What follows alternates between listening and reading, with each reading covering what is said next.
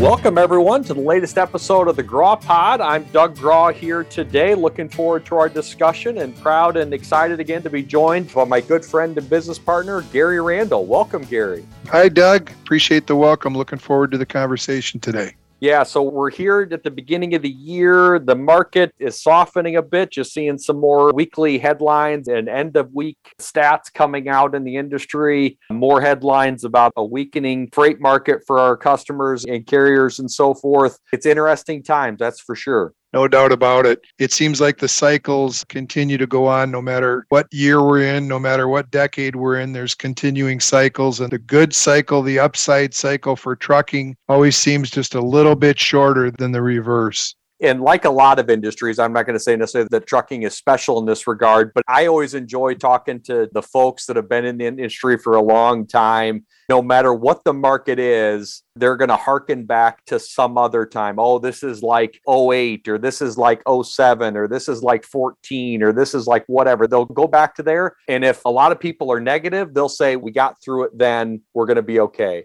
If the time is positive, they'll say, yeah, but don't worry, some negative stuff is coming. They remain that even keel, which I think you need to be in this industry. Yeah, I think you're right. That's how people get through it. Yeah. And so it's interesting because 6 months ago, I was getting calls about, hey, I think I want to start a trucking company, or we're thinking about buying a trucking company. Our business is in this, but we really want to get into trucking because the market's great and all that kind of stuff. I'm not getting as many of those calls these days. No, probably not. It's a tough business to make a dollar in, right? And I think that's why you see the attitudes that you referred to a couple minutes ago. You've got to have that steady attitude, kind of that keep on trucking, if you will, attitude to get through it because times are difficult. And you're right about the even keel. And you mentioned that when you start talking about the people in your business, you think to yourself, it's your greatest asset. It's your biggest investment. It's also one of your biggest costs when it comes to trucking. So one of the critical decisions that companies make a lot of times is, are we going to be an employee driver fleet? Are we going to be an independent contractor fleet? Are we going to be some kind of a combination? If we're going to be a combination, how are we going to do that combining? How are we going to operate? And you and I see it done a variety of different ways. Yeah, I think we have had the opportunity, especially in this line of work that we're in right now. We get an opportunity to see a whole bunch of different strategies at work. And really, I think what you see is that any of them can work. It's just a matter of having the belief in your processes and then implementing those processes successfully. I think either one can work. And I think either one can work in either market. There's sometimes a misnomer out there, and you and I are talking about trucking. We're not talking about other aspects of transportation, but we're talking about trucking. When it comes to using an independent contractor and employee, you can do very well with either. You can do very poorly with either. You can do well with both. You can do very poorly with both. It's how you operate. It's how you treat people that's going to determine whether or not you're successful. It is not a legal magic bullet of I'm choosing all employee drivers or I'm choosing all independent contractors. Therefore, I will be successful or not be successful. I think that's true. I think it's strategy that you can execute on. And then it's taking your people, whether they be contractors or employee drivers, and putting them in position where they can be successful. Part of them being successful is meeting the company's needs, but it's also having the company's business model meet their needs. And as long as you focus on that, I think you can work with either one. So let's talk a little bit about this, Gary. From an operations perspective, what are some of the things that you like over the years? And we're going to talk generally. We always know there's exceptions. There's great contractors. There's great employees. There's poor contractors. There's poor employees. We get that. You can say all sorts of things about specific people. But when talking generally, what are some of the things that you've really liked about leading an employee driver fleet? I think it gives you a little bit more structure in that you can set work schedules versus reacting to the contractor's independent thought about when they want to work and how often they want to work. You can certainly set up active count goals for the contractors and work with them toward that. But with the employee driver, it feels like you have a little bit more control and a little bit more structure over when your assets are going to be available and how you can utilize them. So could you expand on that a little bit more? So what does that do kind of down the pipeline or up the pipeline when it comes to planning and customer service and freight design and all that kind of stuff? What does that mean? I think it gives you a workforce that you can count on in terms of when they're going to be available to work. So then I think that allows for much more long-term planning. So instead of looking at the next day, you can be looking much further out ahead than that. That should help you with the utilization of your equipment because you've got time to find those loads and to book that freight that fits within the network. It also gives the driver time to understand what his or her schedule is going to look like so that they're going to have more appreciation for the operation, probably be happier in their job. Is it fair to think, though, in a freight market like we are in or entering into, whatever your position is, that actually makes it a lot more challenging right now? Because there's less freight available? Yeah. What it means is that your planning window, if you want to look at it that way, your planning window starts to shrink up a little bit because you don't have as much freight volume in the system, so you can't plan as far ahead. So then I think what you need to work on is just to be consistent with what you've got. The drivers understand the market probably better than any of us in the offices do, just based on what they see on the road and the conversations that they're having with the shippers on the docks. So I think they understand it. You just need to make sure that you stay consistent with how you're trying to plan them. You may not be able to plan them as far out, but as long as you're consistent with your methods, they're going to respect that and understand that because, as I said, they have a better feel for the freight flows than most of the folks in the offices do. And from a financial sense, kind of the downside to the employee driver is when that freight is soft, you're eating that truck expense, you're eating that driver expense. There's that much more pressure on you to get that truck moving and making sure you're utilizing it. It's not about the driver making poor acceptance and turn down decisions. It's about your ability to plan and go get that freight. Correct. And your ability to improvise and maybe haul freight for some folks that you normally don't. So you have to look at that customer base and say, should we be trying to expand the pool right now in order to keep all of our trucks busy? And then there may be some rate concessions as a result of that. But I think you have to play the long game and you have to make sure that you're looking at it. Here's what's good for us today. Here's what's going to be good for us next quarter. Here's what's going to be good for us next year. And you have to be able to play the cycle through. So let's talk about this. You've done a good job kind of explaining some of the dispatching and the planning differences that go along with working with independent contractors for employees. And I hope our audience is seeing there really are trade-offs because there's a lot of good things that come with working with independent contractors. Maybe before we move on from that, Gary, can you just kind of talk a little bit about when you've led independent contractor fleets, what are some of the pros of doing that? I think the biggest one in my mind always has been the amount of skin that they have in the game. They're bringing you their piece of equipment that they've got to make their livelihood with, and they're entrusting you that you're going to be able to keep that thing busy and keep revenue coming into their pocket. So they've got more skin in the game in terms of trying to make sure that they make themselves available, that they deliver on time, that they follow instruction in terms of if there's anything special that needs to be done with that particular load. Maybe a better way to say it is more of an attention to detail because frankly, their livelihood depends on it versus the employee driver who, if things aren't going great, there's probably a carrier that they can go to down the street. They don't have to worry about moving their truck from place to place. There's not really going to be a cost to them or an interruption to their business. They're going to go down there and get hired and get in a truck and get moving. So the contractor has a little bit more to lose, I guess is what I would say. If I can maybe put a little bit different terminology on that, and again, I'm speaking in generalities, there are plenty of great employee drivers, great independent contractors, bad employee drivers, bad independent contractors, plenty on both sides. I would say what we hear from clients and what we've seen is the best of the best. The best independent contractors are awesome. Their service is fantastic. Their safety is fantastic. Their trucks are fantastic. They're very proud of being independent contractors, and they're great to work with. They are there for you as a trucking company to help you out because they know you're going to help them out when they're struggling to find freight as well.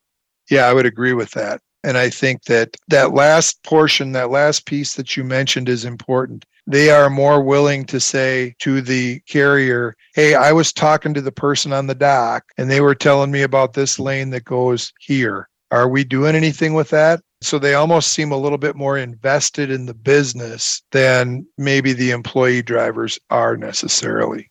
That's a great point. So we've talked about the differences on the dispatching side, but one of the most critical parts of any trucking business is always going to be safety. You can't be a good, successful trucking company if you're not a good, safe trucking company. Just like you can't be a good, successful truck company if you're not good at service and you're not good at the way you treat people. But safety is right there on par with those other factors. So talk to me a little bit about safety when it comes to working with employee drivers versus working with independent contractors. Well, I think a big part of safety, of course, is the speed at which the truck is moving.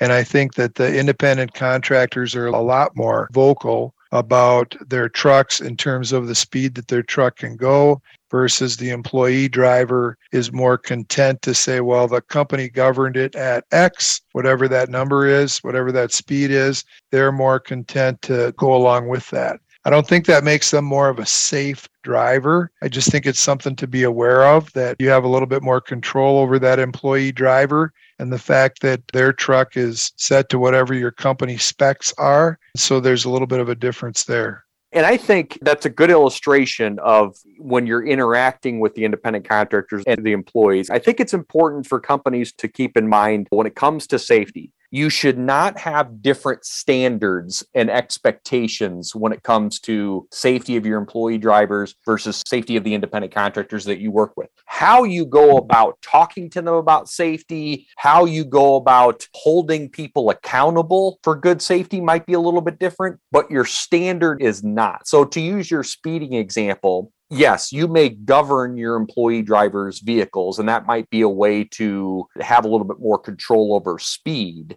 And with independent contractors, there are ways to have governors involved, and we're not really going to get into all that here on this podcast.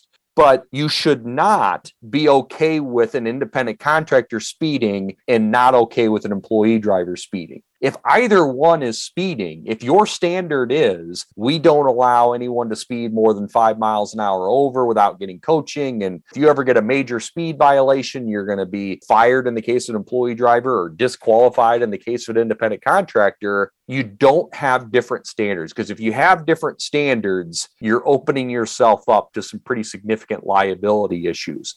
Again, how you talk to them might be a little bit different. How you enforce it might be a little bit different, but the standard should not be. Can you talk a little bit about your experience with that in terms of, hey, regardless of what you are, I hold the accountability the same? I think a bigger challenge in that area that you're discussing, Doug, is if you have multiple terminals, is each terminal looking at speeding the same way? So in other words, what's the company definition of speeding? Is it X miles per hour over the posted limit for 5 minutes? Is it 10 minutes? Is it 2 minutes? Is it 5 miles over? Is it 7 miles over? I think we can remember some customers that we've done some work with, some very good customers. But when it came to this area and we spoke to different terminal folks, we got different definitions of what they said the company's view of speeding is. So I think as a company, that's where you can really get yourself in trouble. And I think this is what you're saying. Whatever it is, whatever the definition is, you've got to be consistent across the board with independent contractors and employees. And I would suggest you also want to double check to make sure you're consistent across the board from terminal to terminal. It's a great point, because I think what you're saying is, and I agree with this, is what we see is trucking companies have less issues being consistent in their enforcement when the oversight is through the same channel. Let me be a little bit more precise with an example. If the way I operate my trucking company is I have each terminal manager kind of runs their little business, they've got little P&L responsibility and so forth, and they're in charge of being safe, being on time, and delivering profit to the organization,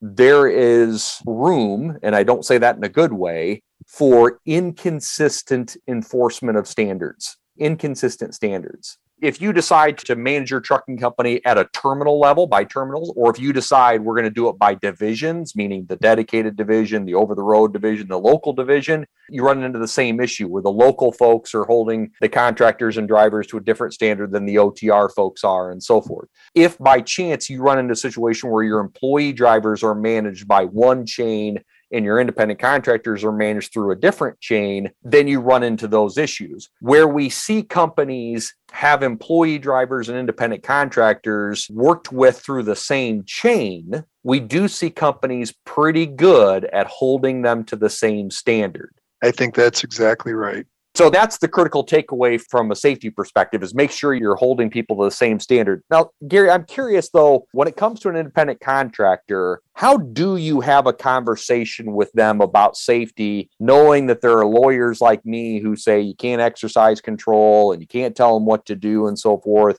How do you, frankly speaking, still hold them accountable? You focus on doing the right thing, because most people want to do the right thing. So if you think about it this way, a conversation with an independent contractor, you are on the road and you're driving an 80,000 pound vehicle. That gives you an advantage right there in terms of safety. If you get into an accident, the likelihood of you getting hurt is much less than the people that are in the car down below you that you've run into or that have run into you. When you're driving down the road and you're having four-wheelers swerve in and out, in amongst you, in between the lanes, you've got to hold steady in your lane. You've got to do the right thing, and you talk to them about safety. I think that means something to people. First of all, it gives them a point of pride that you're pointing out to them that, hey, they're responsible for others. And secondly, it just makes good common sense to them when they think about the fact that I'm probably the biggest guy on the road in terms of vehicles. So I owe it to all the rest of these people that are driving around me to be careful. I think if you focus on that, that can go a long way toward getting things worked out the way you want them to be in terms of the way the contractor's operating. I like that message a lot, because I think you and I both are of the school of thought of technique is nice. There's a lot of good things about technique, whether you're talking about the Smith system or defensive driving and all sorts of different things. We can talk technique, and there's great stuff to be learned from technique. What is more important is just that ethical, do I have in my head, I want to be safe today. I'm going to do what I can to be safe today. That's when you can be great at safety and you're thinking about the right things and doing the right things. To also put a little bit more color on this in terms of the accountability of independent contractors, always keep in mind, if you're a trucking company, what's on the side of the truck? The side of the truck, by law, is going to be your trucking company name, your trucking company DOT number. The Federal Motor Carrier Safety Administration and every law out there says if there is an accident, you are responsible. Now, whether or not you're liable for the claim and all that kind of stuff, there's other things involved in that. But at the end of the day, the court, the public, they're not looking to see, is that driver an independent contractor or an employee? And we will go after the driver personally. They're going after you, trucking company. It's your record, your insurance, your liability, all those things. You are also responsible as a trucking company for making sure then whomever is steering that wheel and pushing those pedals meets your standards. So you're qualifying them, certifying them, whatever word you want to use. You are saying this person is okay to be behind this wheel or they're not okay behind this wheel. So you have that lever at all times. You can always say to an independent contractor, you are or are not qualified to operate a vehicle that has my name on the side of it. That's not you exercising too much control. That's you being a good safety steward and abiding by the law. So if a contractor is pushing back against you on safety things or is not behaving the way you expect it to be done in terms of safety results, and that's what I'd focus on, safety results, if their behavior is not up to speed, then your lever is, I can disqualify you. Now, you can say to the contractor, I may choose to not disqualify if you agree to do this, turn down your truck. If you agree to go to this class and sit through some ethics discussions, if you agree to watch this video, agree to this camera in your truck, all those types of things, you can hold them accountable by saying, you have a choice. If you want to stay qualified, do this. If you want to be disqualified, that's fine. And you can go try to find another driver that meets my standards to operate that vehicle. But that's your legal mechanism for still holding the accountable. The employee, it's a little bit more straightforward. It's my truck. I dictate who goes into that truck. Either you're hired or you're fired. But at the end of the day, it really is about disqualification or qualification. And I'm a proponent of Safety should just be in the business of qualifying and disqualifying. They really shouldn't be in the business of canceling contracts, signing contracts, or hiring people or firing people. They should be in the business of qualified or disqualified. Let other people make the other personnel or contract decisions. And I think, Gary, that's the way you've operated in your past, and that's the way you've recommended it to clients. What are your thoughts on that distinction? It's consistency. If safety's focused on the specific qualification or disqualification recommendation, it's consistency. They're worried about that. They're not worried about the paperwork that needs to get filled out to disqualify someone. They're not worried about having the conversation necessarily, even with the driver, to qualify or disqualify. Think of them in terms of they're the judges that are scoring. They're posting a score, but someone else is coaching to improve that score, or someone else is disciplining as a result of that score. So I think it's consistency. Yeah, that makes a lot of sense. Now, I'm curious, when we talk about independent contractors and employees, if you kind of move on from safety, another big thing that comes into working with them is pay and how pay is structured and how you go about pay and so forth. Do you have any kind of advice in general for good pay practices when it comes to independent contractors? A good settlement sheet or receipt that explains from top to bottom how you got to the final amount of money that you're paying them. Something that's easily read, something that you can coach them on when they first come on board with you so that they understand it. Something that if it gets mailed home and their spouse or significant other opens it up, that they should be able to understand it. I think that's critical. I think our industry is full of contractor drivers that have felt like they've been burned at other carriers before. So there's a certain level of distrust. No matter how excited they are about coming into work for you, in the back of their mind, until they see that first paycheck, that first settlement sheet, there's a little bit of distrust as to, are they really going to pay me what they said they were going to pay me? The thing that can cause an immediate problem is if it's confusing when they look at it. If they don't understand how you got from A to Z on the sheet, that's a problem. And isn't it amazing? You would give the exact same advice, I think, about employee drivers and their pay stubs. Yep. I think it's an old saying in trucking that we can mess up a whole bunch of stuff and it's forgivable, but you can't mess up someone's pay. You can make a bad appointment. You can give a bad direction. You can provide a wrong pickup number. You can commit a whole bunch of sins, which the driver or the contractor understands, and you move forward. But when you mess up their pay, that's a problem. And sometimes that's a problem that you never really rebound from, because no matter how good the explanation is for why the mistake was made, you're opening up that door to distrust. And let's also shed some light on this. When those sheets are clear and good and easy to understand, it's also that much easier for your office team to deal with any issues and to deal with any questions of any kind. If you think of that settlement sheet, that pay stub is a touch point with the driver. Do you want that touch point to be a good touch point and a good experience for that person, or a bad experience? If it's easy to understand, then it's going to be a good touch point. Okay, those are the loads I moved. That's the rate that they said they would pay me. That's what's in my contract. It all lines up. It all matches. And they can do that in seconds, maybe a minute. It doesn't take them 5-10 minutes and going back and checking a whole bunch of things because, as you said, there's this distrust over all these other bad settlements that they've had in the past. And then if there is a mistake, if something is like, hey, wait a minute, that was X amount of miles, it wasn't Y amount of miles, I think something got calculated wrong, or my detention, I don't see that on here, or whatever, and they do call, whether it's their dispatcher or someone else in the office, the more people you have that can answer those questions and answer them quickly so they don't have to sit on hold and get transferred 3, 4, 5 times, you are making that touch a better experience. You keep building that trust. You're putting money in the bank. I know you like that analogy. I think that makes a lot of sense. You keep putting money in the bank with that contractor or with that driver. I think that's right. And I think this sometimes is hard to do because sometimes those conversations start out very emotional. The driver or the contractor feels like there's been a mistake, so they're emotional about that. But the important piece, or the piece that can go a long way, is if the folks in your office that are working through that are explaining the situation to them, you want to thank the driver, thank the contractor for the opportunity to explain that to them. Hey, you know what, Doug? That's a really good question, and let me look at this with you. Oh, you know what? I see that we paid this correctly. Do you understand how it was paid correctly? Yes, I do.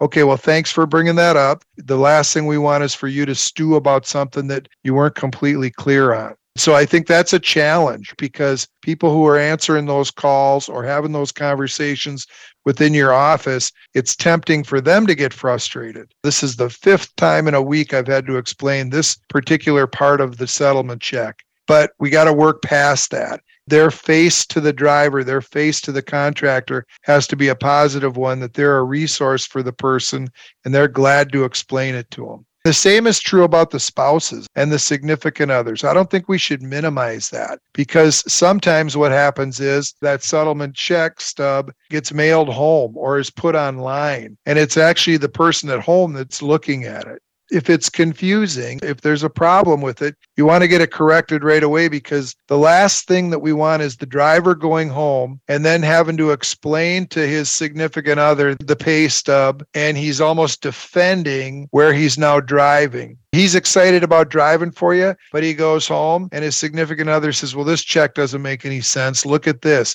It's important to get that stuff cleared up right away because you want that person at home to be as positive about your company as you want the driver to be. Well said. And I think as we've talked on a variety of different topics, whether it's operations, safety, pay, and we can keep going online, we can get into maintenance, we can get into some other HR stuff and a variety of different aspects of the business and how they are different when it comes to using independent contractors or using employees. But I think that the key word in there is it's different. It's not necessarily better or worse. There are great trucking companies out there that work exclusively with employee drivers. There are great trucking companies that work exclusively with independent contractors. And there are great companies that work with both. There is no right or wrong to use them. There are right ways to use them and wrong ways to use them, but there's not a right or wrong. And I think something that frustrates me as someone who does a little bit of advocacy for the industry on a variety of issues, including independent contractors, is this is an industry with 3 million-ish professional truck drivers. Less than half, under 1 million of them, are independent contractors. Every trucking company we know right now is looking for more capacity. Virtually every one of them will take an independent contractor or an employee. That's the most common model. Most clients, most trucking companies use some combination of both. So one, this notion that anyone is forced, I find a little bit laughable when it comes to the trucking industry because it really doesn't happen. There are plenty of options for both. The second thing is, the cost is different. Working with them is different. The benefits are different. They're not better or for worse. You mentioned it earlier. One nice thing about working with employees is you get to plan. You can get really good at utilization. And Gary, I think you would say when freight's robust and I know I've got 100 employee drivers, I know it's going to be a really good week because I've got these guys and gals all lined up and I'm not going to be wasting time. Let's rock and roll. When times are a little bit softer, you've got those independent contractors. You don't maybe have as much overhead in that regard. We can weather this storm together. We can work with the independent contractors because they're out there differentiating with us, providing better service, providing great safety, and they're out looking for freight for me. We're working together and we're going to weather this storm together. We're going to be a safe harbor for one another. There are pros and cons to both. To maybe put another point on, I'm not going to claim to be any kind of driver or contractor compensation expert, but round numbers. If an employee driver today is making 50, 60 cents a mile, the independent contractor is making $1.50, $1.60, $2 a mile when you start throwing in fuel surcharges and all that kind of stuff. So cost is not more, cost is not less, cost is different. Neither one stands out as always better or always worse. And I wish more people understood that about the trucking industry because there are so many great opportunities, so many really good companies working with both. Yeah, there's always bad actors. I don't want to say there aren't bad actors, but there's so many good things going on. You and I have worked with both employee drivers, independent contractors, and have good friends among both of them. And really liked it when carriers have good homes for both. Agreed. I think there's room for everybody on the playing field. And it's just a matter of, do you want to be a team that throws the ball, or do you want to be a team that runs the ball? Or do you want to be a team in these days and these times that runs kind of a multiple offense where you do a little bit of both? I think you can be successful with any one of those as long as you decide what you want to do, who you want to be, and set your systems up to support what it is you're trying to do. Yeah, I think well said. The nice thing about having a mixed fleet, I think what you're getting at, Gary, is then I can go out and I can attack a variety of different freight markets. If I've got some freight needs that are very prescriptive in their service demands, I need you to do A, then B, then C, then D, and very detailed in the way they do it and the way they're requiring it to be done, and it's the same work every day, might be a little bit better fit for that employee driver. If I got miles and I've got freight that needs good service, but how it gets done, don't really care that much, as long as it gets done safely and on time, independent contractors can knock it out of the park. That's a fantastic model for them. There's all sorts of different things you can do with employee drivers, independent contractors, and I really like the ability to be flexible when you have both.